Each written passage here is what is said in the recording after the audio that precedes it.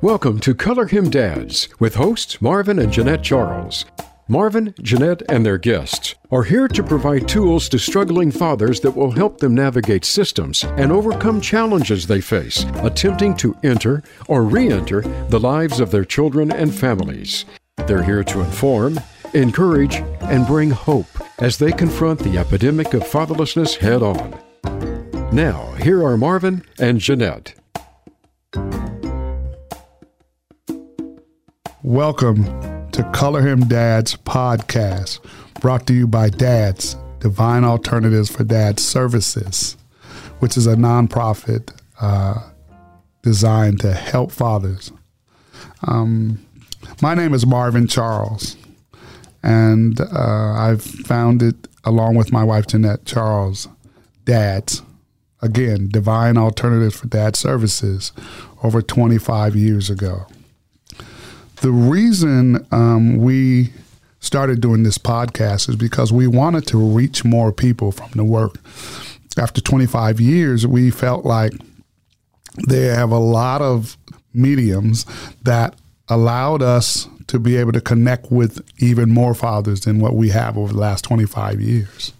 And so with the help of Voice America and some of our local friends, we thought we'd try the podcast medium. And so I want to say that I have my great nephew in the room who is marching me through this. I'm excited about venturing off into this new realm of media.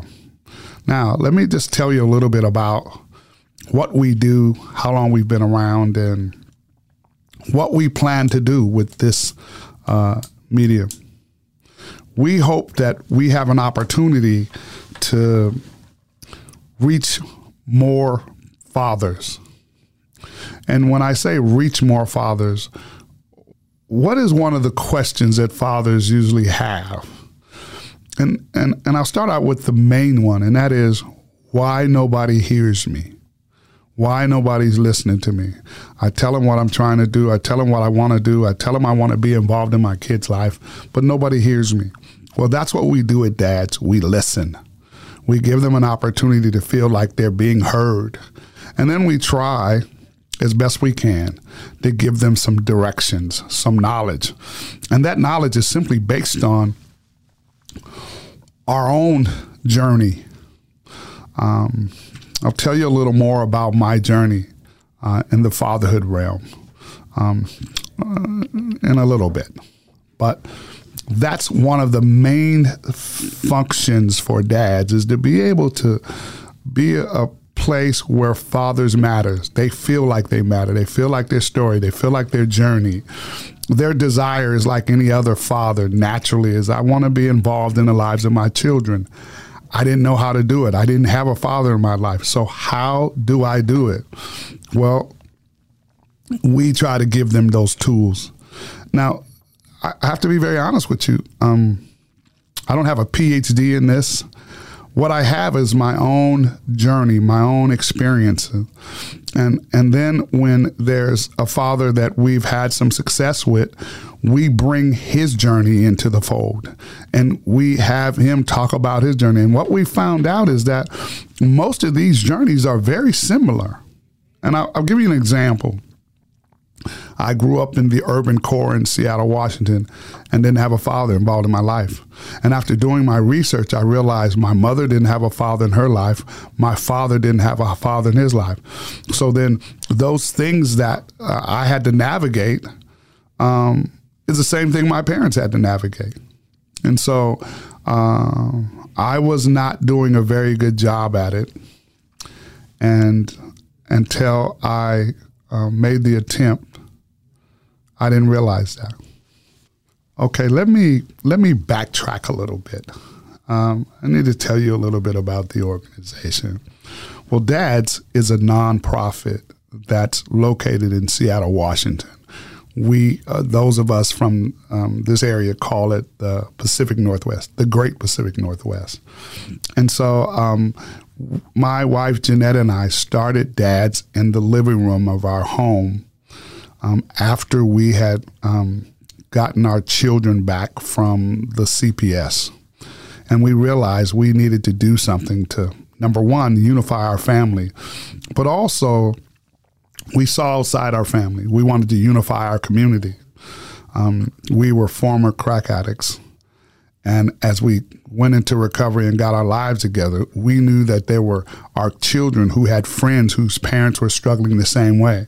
And so what better way to take care of your community than to make sure that your children's friends and their parents are safe as well. And so we just kind of opened our home up, opened our mindset up, and figured out how could we help the community. Our kids went to school. There were people that we got high with, we did time with, we did crime with. And if they saw that we were being successful by having family, then we wanted to spread that same joy. That was pretty instrumental for me because I grew up in the foster care system just like I slated for my children. You know, if I didn't like the foster care system, why would I subject my children to the same thing? And somewhere along the line, I realized that's exactly what I was doing. However, I was fortunate enough to marry a woman who was raised by a single father in the times that it was unheard of. Now, what became really clear to me was he had passed on. She was a grown woman now. But that I got the benefits from whatever he planted seeds into his daughter, I got the benefits. And so I wanted to plant those same seeds into my daughters and my sons so that some way, somehow, someday, somebody would get the benefits from them. So that's how we started. And one of the main ways that we felt like that was possible was I started taking classes. There were very few of them, but I met a gentleman by the name of Dr. Ken Canfield, who ran an organization called the National Center for Fathering. And I got a chance to take some of his classes, some of his trainings, and I felt like that was a start. However, there was one big problem. I was from the urban core in Seattle. And most of these trainings he had, they weren't for urban fathers. They were for fathers outside of the urban core. I hung with him and I grabbed some of the tools, but I said, Doc, man, is there anything you have for a black man and his family? And so unbeknownst to me, he had hired a gentleman and they started working on a curriculum. The curriculum was called Quenching the Father's Thirst. And when I got my hands on that joint, I went crazy. It was everything that I wanted it to be. So that's what we used. We used in our community, Quenching the Father's Thirst. We had fathers that were coming in to our home. Then we found a spot that we could utilize. And it just gave us the wherewithal to say, okay, maybe this can be something. And so we started doing, and in the process of doing DADS, somebody said, what's your mission? And our mission was to give fathers hope by walking together in supportive community, helping navigate relational and legal barriers that separated fathers from their children and families. Now, that might seem like a mouthful, but stop and think about it. You know, at that time, they were calling fathers deadbeat dads. And dads weren't deadbeat, they were dead broke. But was nobody, they weren't considering that aspect of it. Or most of the fathers didn't have directions, right? We knew how to get to the streets and get directions out the street. That's what I came out of. I knew how to do that stuff, but the other stuff, nobody had gave me any inkling of insight to it. And so I knew that these fathers were having the same problems I was having. So together, if we formed a community, we could learn some of this stuff on our own and work our way through that. And so that gave us the forefront of DADS. And DADS, we've seen pretty close to 5,000 fathers since 1998. To be exact, 4,728 fathers and parents. And then that's kind of equivalent to 12,500 children that have been connected through our fathering program to their families. So we didn't start out knowing that we even had those capabilities. What we wanted to do is reconnect fathers and children and families, and particularly fathers who were separated from the kids, whether it was due to drug addiction, incarceration, homelessness, a number of these things that are the plight of what's taking place in families today. It was the same thing 20 plus years ago. And so what we took the challenge of, how can we help mediate that? How could we help build a community? How could we help put families or fathers back in families? And I knew that me working with my children, I have 8 children, 4 boys and 4 girls from 5 different mothers. And we could have left it like that, but I found in my search a woman who was willing to accept me and mine, and vice versa. And so we just came together to figure out, how could we make a difference in our children's lives? And when I look at families that are broken, that's what I look at. I look to see who's willing to make a difference in those children's lives. And you'd really be surprised of how many people are willing to make sure that their children have it better than them, regardless of what the situation looks like or the circumstances. You know, like Seattle's like most other cities in our country. There is a population who lives on the side of the freeway or live downtown in the squalors. And when I go through there, I like to ride through and pray for those families and those people. But I always look at them and say, how many kids are connected to these families that are not being accessed? And that's why I believe that something can be done. Something can be done, that fathers can be encouraged. Fathers coming out of the institution, fathers coming off of drugs and alcohol, they can be cared for and loved for and encouraged to pick up the mantle. Now, it's not going to happen like that overnight. And we've come very good at helping them understand that. It's not going to happen overnight. But if you're willing to put the work in, here's some steps that if you follow these, they might work for you, right? They might work for you. And so that's what we've been able to do with these just under 5,000 fathers that have walked through our doors. They've been willing to walk with us, hold our hand, hear our voices, become what we are now, because we used to be what they are. And for that, I'm eternally grateful. I'm always grateful when a man who is deciding to not be kicked down anymore and is willing to listen. I cherish that opportunity for a person to hear my voice, to walk in my footsteps, to hear my wife talk about her father and what he was willing to do, and how there were times when she wasn't always willing to listen to him. And the funny thing about it is, we now have children who were walking through the process, and they're always not willing and ready to listen to us. But because of the experience, we know not to give up. We know to keep on. And we feel that same way about the men coming through our doors. We don't want to give up on them. We want to help them understand that they just need to stay in the fight. So I guess a couple of questions that I'm sure the listeners have for me. And one of them is, why am I qualified to have these conversations?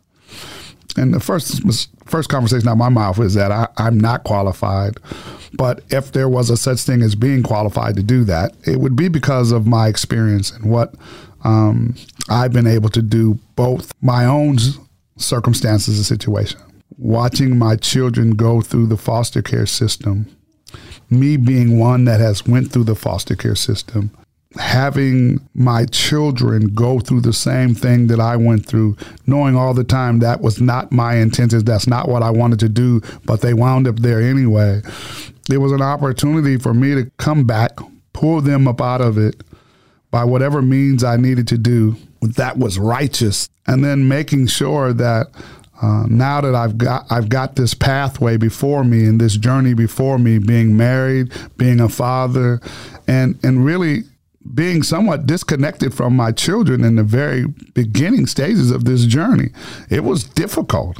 It was really difficult. Kids didn't want to believe anything I had to say. I was not really responsible in the first behalf of their life, first part of their life. And now I want to come in and be responsible. And guess what? It was chaotic, right? They remember when I was on drugs and used to leave them in situations that weren't the best for them. And now all of a sudden I want to turn around and do it right. But I had to just hang, and I had to believe, and I had to go through that. And I think that's what qualifies me to be able to tell a father that he can do it, because I've experienced, I experienced what it was like to want to give up. I've experienced what it's like to say, man, I don't want to do this no more. It's easier just to go get high, knowing that would have been all right for me, but it wouldn't have been all right for them. No, that would have been all right for me, but it wouldn't have helped my children at all. And clearly, I needed to help them. I was their father, and I know what it's like not to have one. So I believe that's what makes me qualified to speak. What was my journey like? I have to say this in two parts. What was my journey like? The first journey was as a kid who grew up in the foster care system. I lived in foster homes that weren't very pleasant. I know at that time it was very difficult. It was very difficult. I tried to be the best that I could be. I didn't know anything about wrong or right. I just tried to be the best that I could. But even as I was, or figured that I was wrong, I remember making the decision that since you're going to accuse me of being wrong, I might as well be wrong. I remember making that conscious decision at 18. I might as well. I'm always wrong. I'm never right. There's nothing I can do to be right. And so I decided to just, okay, if I'm wrong, I might as well be wrong and live that way. The problem was, after almost 20 years of living that way, there was no fruit. There was nothing. I had a 5-year-old son who I was dragging from dope house to place, and all he knew was he loved his dad. And I was I'm a father. How do I get out of this mess? What do I do? I didn't know where to turn. He didn't have grandparents to leave him with or none of that. And so I really just had to figure this thing out. And I wasn't doing a very good job. I didn't do a very good job at all. And then I started having more children. And that just added insult to injury, right? What was I going to do then? Well, at some point, I found myself in a treatment center getting treatment for drugs and alcohol. I think for the first time, particularly not being incarcerated, I had a moment of clarity is what they call it in AA or NA. I had a moment of clarity.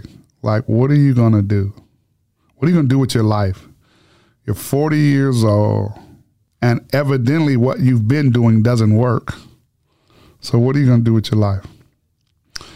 And I just, for some reason, had this yearning to give my life to Christ. And it didn't come easy, but I needed to do something. I needed something to change. Here was my mentality. My mentality was, I spent all this time living for Satan, and that didn't take me anywhere. So I guess if I devote the same kind of time to this person called Jesus, maybe they're different. Maybe I'll get a different outcome. And so I just made that decision to do that. Now, there was some process I had to go through. I gave my life to the Lord. I met this pastor in treatment center. I went through those motions. He baptized me. I went through those motions. And then I realized one thing. I spent a long time serving Satan. Well, let me just at least give this person called Jesus the same amount of time. And if nothing changes, what have I lost? And so that's what I started doing. Well, the first prayer was, Lord, help me put my family back together again. Now, I wasn't married. I had kids everywhere. But I figured if I just prayed the prayer and this person is who they say he is, he'll help me figure out the rest of it. And so I trusted him. I trusted him like I trusted Satan. And he started doing that. He started putting pieces together in my life. I got out of treatment. I found a little place to lay my head. I found me a little job. I went to work for Goodwill. And I just started putting pieces together. My girlfriend, the mother of my two youngest kids, she was in treatment now. She was getting some help. I started meeting with her, and I realized part of this change is I probably need to be married. So I talked to her about having a life together. I didn't have anything to offer her but me. But the funny thing about it, she didn't have anything to offer me but her. And we had these children, and we made a conscious decision to say, if we come together, can we create a home that we could bring these children home to? And so we were at the courthouse, and the courts were asking us to come to court so we could see how we could bring these children together. Now, they weren't really in favor of it because we had a long track record of using drugs, being misappropriated with using drugs around our kids and in our homes and the whole 9 yards. You know the story. The caseworker said, listen, she doesn't have any chance to get the kids. This is her 5th rodeo. And yours is slim to none just because you're a man. And then she said, if you guys were married, it'd be a different story. So I never forget, she walked out of the courthouse, the Juvenile Justice Center, and I grabbed Jeanette by the hand and said, if you marry me, I will do everything in my power to make you the happiest woman in the world. That was my insight. I didn't know where I got that from, but I figured if I could make her happy, then we could make the kids happy, and that would be the first step. And so I went to the pastor I had at that time and asked him what did he think. And it was critical that I had somebody that I could talk to. And that's even critical today when we work with fathers. You want to put yourself in a position, or we put ourselves in a position that they can talk to us. We can hear them. We could share in one another's thought process in life. And so he did. He let me talk to him. I asked him what did he think. He said, I think you guys have history, so that probably will be the best idea. That's all I needed to hear was that was good. And so he gave me the money. I went to the Justice of the Peace. I went and bought a marriage license. And mind you, Jeanette was still in treatment, but she got a pass out. And 30 days later, we got married. And then we went back to court. And Jeanette told our caseworker, Marvin and I are married. And the caseworker looked at me and said, what did you do that for? And I didn't know whether to be insulted. I didn't know what to be. But we've already done it now. So the plan was to do this so that we could bring our kids home. So that's what we did. Jeanette got out of treatment. Our first 6 months of marriage, she lived in one clean and sober house. I lived in another, and our curfew was 10 o'clock. But again, and I just want to repeat this, I had spent 20 years living wildly and crazy, and now I've given my life to this person called Jesus, and now I have to give him the same opportunity that I gave this other person. So if it meant that I had to start underneath the bottom, I was just prepared to do that. Why? Because it wasn't about me anymore. It was about these children. And I say that because that's the narrative that I try that we at DADS try to give fathers to understand. You know, you know how far you were willing to go before your children.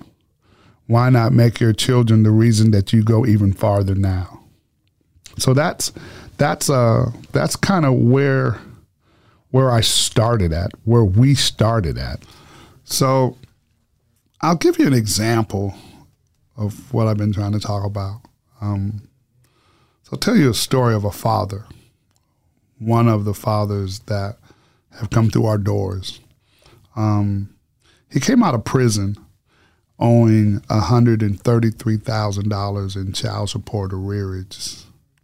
And he was trying to meet the needs of his obligations, and it went to prison for selling drugs, and got out and promised himself that he wasn't going to do that anymore. He was just going to try to be the father. He had 2 children. He was just going to try to hang. But the job wasn't paying enough money. He had child support payments he was trying to take care of. And like most of us in the urban core, we're frustrated. We want to do right. We want to do what is good and polished and be about our kids, but it wasn't working out. And again, like I said, he owed $133,000 in child support. He wasn't a deadbeat dad. He was dead broke. And he tried to do it that way and then got caught up again in the system. And they sent him back to prison. So when he got out this time, he said, I know what I did wrong. I didn't surrender at all. So he did. So he wound up at our door, at Dad's door, and began to really look seriously and deeply at what his situation and circumstances were. And he had a job, and he was just trying to figure out, how do I meet these obligations? And so Jeanette, my wife, did an intake on him, looked at his circumstances, looked at his situation, and then began to really go to bat for him.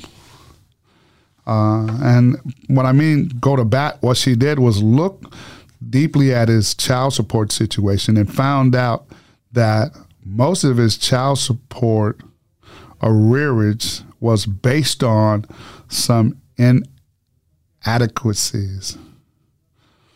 And so she was able to get his child support modified down to its original order, which was like $11,000. I remember he used to say that $133,000 was like buying a house that he would never live in. And in actuality, that's exactly what it was. But when Jeanette got it modified down to its original orders, he felt very confident that, number one, he could stay on his job. Number two, he didn't have to go and do something underhanded to pay this debt off. And number three is that he was part of a community of fathers that would support one another, which allowed him to stay. Even when he started feeling crazy about stuff. I remember he used to drive from Seattle to Olympia, where his children lived. He worked all week, and on the weekend he was on the highway to go pick his kids up to bring them for a day and a half, and then he would turn around and drive them back. Well, it was funny. One day he got on the highway to go pick his kids up, and when he got there to pick his kids up, the kids got in the car, and so did their mother. And she was leaving the situation she was in. She wasn't going to stay at his house, but she wanted a ride back to Seattle because the situation she was in was ending. Well, think about that. His life is changing. He's being more adequate for his children. And then the mother of his children is watching what he's doing and not trying. He's married. She's not trying to be with him or get in it, but she's watching what he's been able to do with his life and the children, his children, their children. And I tell you that one of the things I understood about doing this work is it has its long-range impact on families. not just your children, but whoever your children are connected to, it can have an impact on them. I'm only speaking about what I've experienced. If it wasn't personally, I've experienced it through some of the men coming through our doors. And I tell you, when you see stuff like that starting to change the circumstances and the situations of your children, of their families, you're having what's called impact. And that's what we see at DADS, that you're having impact. Well, that father that I'm talking about, children went on to college. One went on to the military. One went on to college, graduated from college, got a degree. That was the young daughter. And then the son went on into the military and came out of the military. Okay, all right. And the father is still in community working and preparing. They're homeowners now. There's things that someone would think that those things are not even possible. And I'm here to tell you that.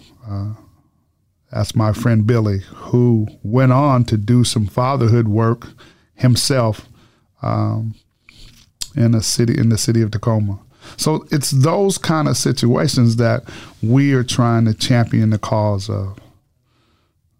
I have a whole lot more stories like that I'll share with you as our podcast opportunity grows. I have to tell you, this is my first podcast, and I'm trying to get the feel of how to do this by sharing stories, sharing our life, sharing what we do, and hopefully, someone will be encouraged by hearing these stories, hearing this podcast about what an individual can do when it comes to changing their life around, making a difference in the life of community. So my prayer is that you turn somebody on to hearing this story, hearing this message about dads and fathers and how that we can change the community. So if you have any desire to go any farther than this, go to www.aboutdads.org. If you want to reach out to us, go to info@aboutdads.org and drop us an email. I have 2 sites. We have one in Seattle, 411 12th Avenue, Suite 300, Seattle, Washington, 98122. And then we have another site in Tacoma, 10402 Klein Street, Southwest, Suite 111, Lakewood, Washington, 98499. We have support groups, Wednesday morning in Seattle from 9:30 to 11:30, and on Thursday nights, 6:30 to 8 p.m., and then on Monday nights in Tacoma from 6 to 8. These are just places where men gather, and men from all walks of life, every nationality, sit in a room and talk about their fathering issues. And we don't try to guide them. What we do is give them free space. I have a table in the classroom. I call it the strongest table in Washington because it holds all those men's tears, fears, and circumstances. And it's awesome to watch these men navigate those waters. It's awesome to be able to see a community of men that help them to be the men they're called to be. Hey, we're going to take a break right now, and we'll be back to share more of Dad's stories with you.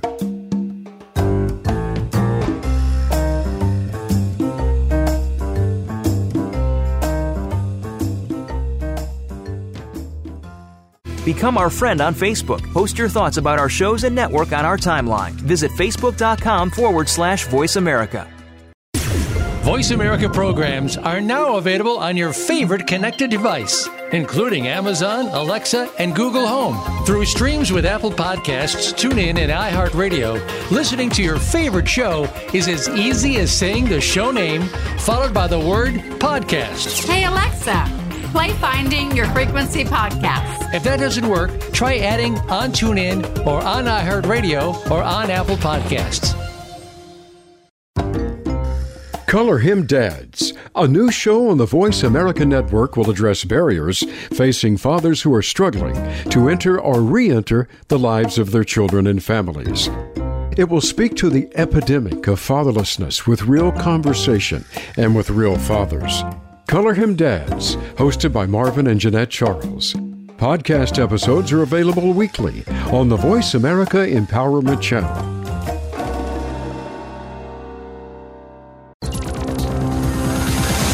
It's your world. Motivate, change, succeed. VoiceAmericaEmpowerment.com.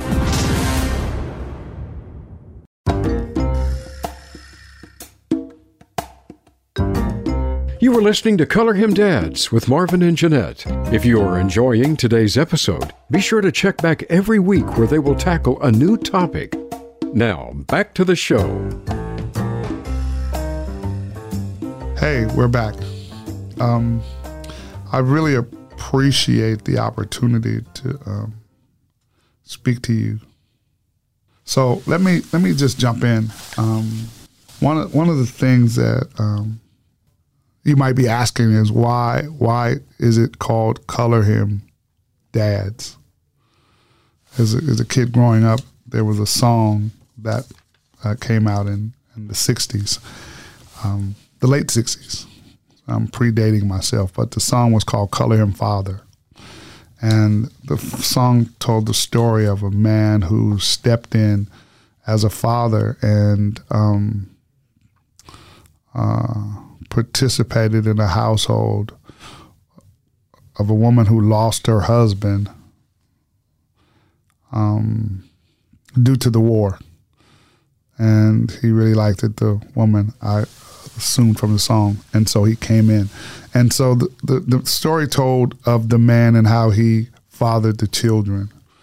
And it story, I remember back in the day, it was a story that touched me.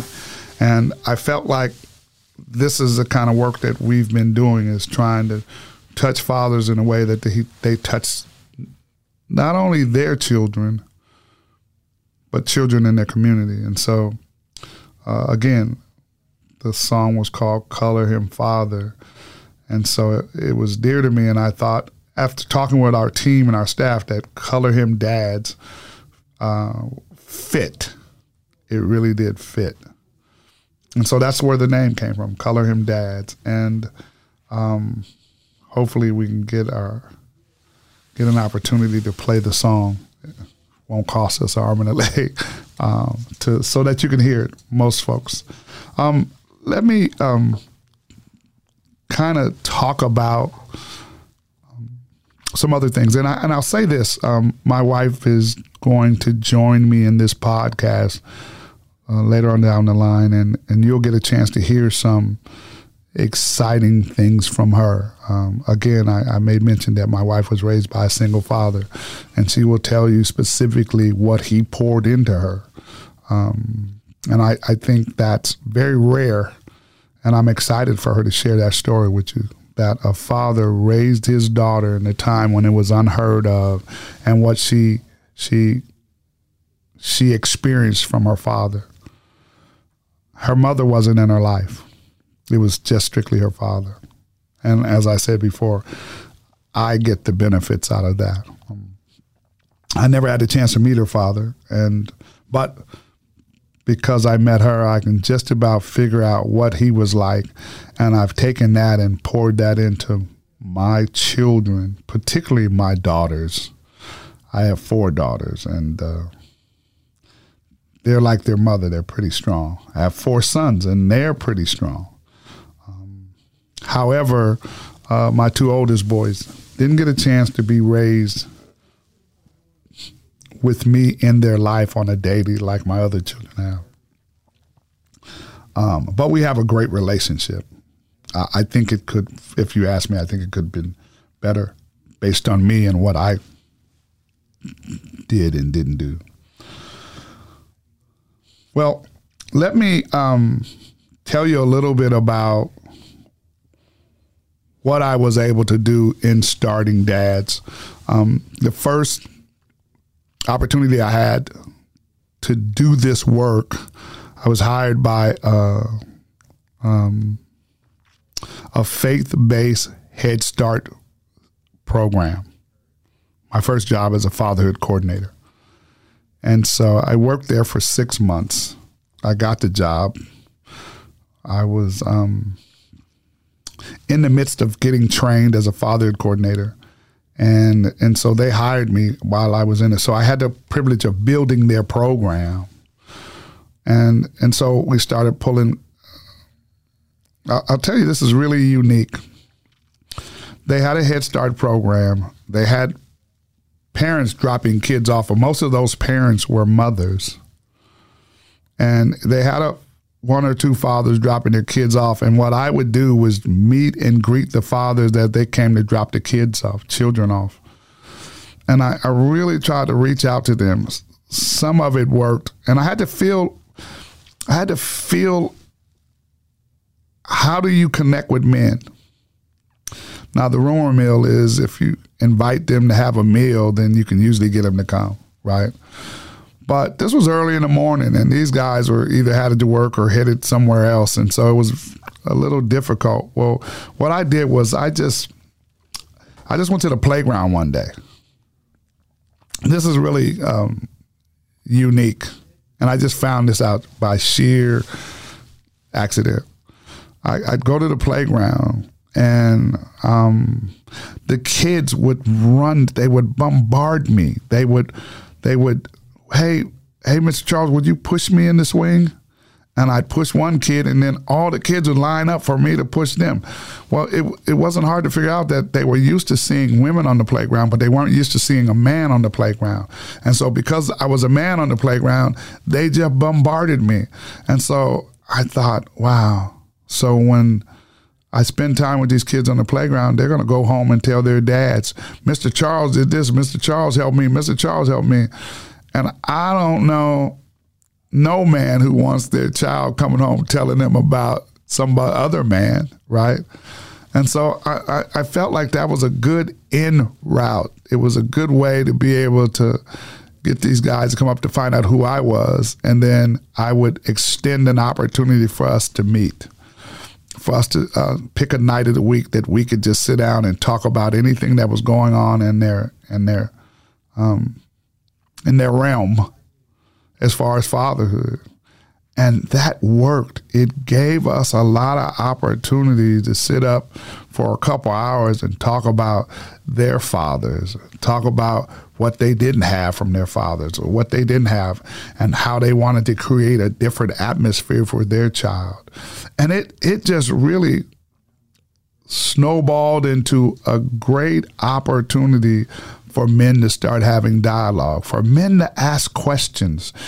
There's not too many places for men to kind of fall into a situation where they can just ask questions, just out of the, how does this work? What did you do? What do I do when my child comes and asks me about this or asks me about how come I'm not with his mom? We got a chance to have dialogue around all of this kind of stuff. And I found that it was worthy conversation. It was able to remove the void that sometimes as fathers we have when it comes to connecting with our children. I believe this. I believe that a father's job is to prepare his children for a future that he will never see. I also believe this. The biggest problem in this country is fatherlessness. It's not crime. It's not drugs and alcohol. It's not gang violence. It's fatherlessness. That's the precursor to all the other problems that we have. So if you know anything about the HIV virus, you know that HIV doesn't kill you, but what it does is it opens you up for infection, and the infection is what kills you. Well, fatherlessness is the same way. You take a father from the home, the family doesn't die, but it opens a family up for infection, meaning gang violence, crime, all of those things, they impact the family. And so I just believe, from my own personal belief, is that if we can restore the father back to the family, then the family has a better chance. I know some people might not agree with me. It will. It'll help. I try to encourage fathers that that daughter that you have is going to be looking for a man one day. Do you want that man to be you, or you want it to be someone else? That son that you have is going to be looking for a mate one day. Do you want it to be like the mate you have, or do you want it to be something different? I mean, we have the power to be able to set our children on a course that is successful. But it means that we're going to have to put some work in as a father. We're going to have to put the work in. Now, I know some fathers feel that, well, I don't ever get the chance. Well, here's what I found. I think my story speaks to that same dynamic. You know, if a child is not raised with his biological father, one day he's going to look for that biological father. And he's going to go through that opportunity to find out, because curiosity is going to say, I need to know what he looks like. I need to know what he sounds like. I need to know where he's at.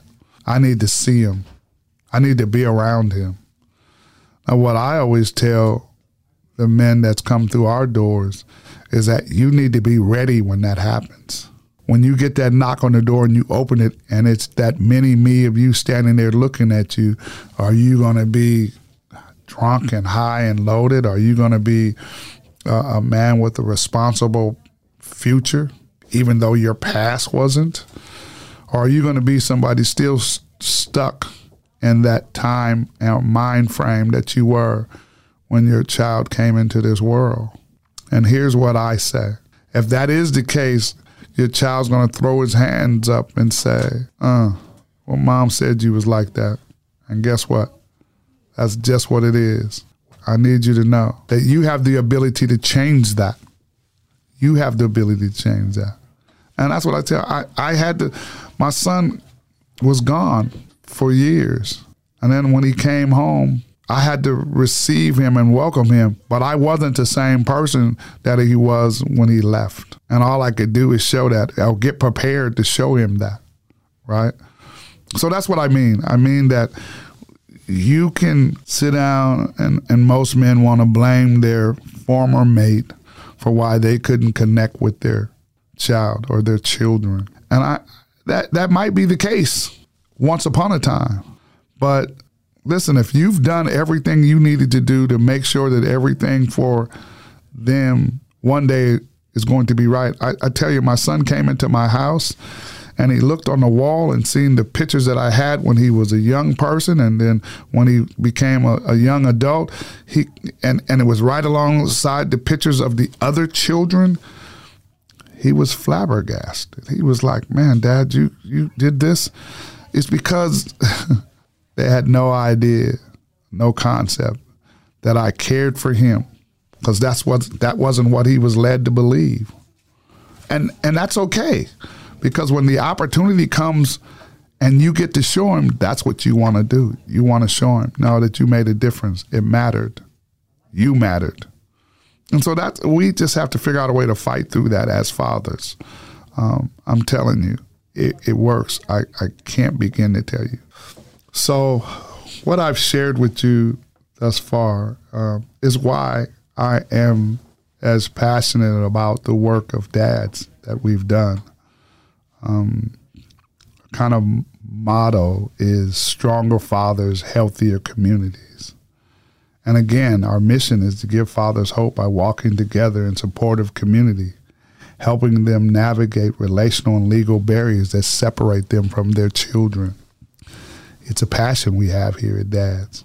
How do we make sure that every child has a father in his life, or have access to his father? And we just believe that this is how it works. Here at DADS, we have a curriculum called Becoming DADS. We also have a book that I wrote called Becoming DADS. It's just a way to cut into that. I heard an expression one time reading a newspaper that came from the United Kingdom, and it said that man deserts were popping up all over the country. Well, I believe that's the same thing that's taking place in America. There are man deserts popping up everywhere. I hope that this platform that DADS has created help make some of those deserts go away, that help give fathers an opportunity to make sure that their household doesn't become a desert. Now, I don't know, but I feel like that's my God-given called mission alongside of my wife, is that's what we do. And we see it having an impact. And that's all. I'm not looking for any fanfare or anything. I just want to do. I have grandchildren growing up in this community now, and I want to make sure that they're not without, that they don't have anything that they're lacking, unlike how I grew up. So that's DADS. That's what we do here at DADS. Now, my role or my life's work is that we would come back to this podcast every 2 weeks and share the work that we do, the lives that we're impacting, and hopefully that some of you out there will care. It will make a difference to even you. That would be my prayer. That would be my hope. That would be the idea that I pray that impacts the podcast community. So with that, I want to say thank you for giving us the opportunity to spend this time with you. I look forward to speaking to you again. Coming from Seattle, Washington, our address is DADS, 411 12th Avenue, Suite 300, Seattle, Washington, 98122. Tacoma, Washington, 10402 Klein Street, Southwest, Suite 111, Lakewood, Washington, 98499. We look forward to being with you and spending time with you. Thank you again.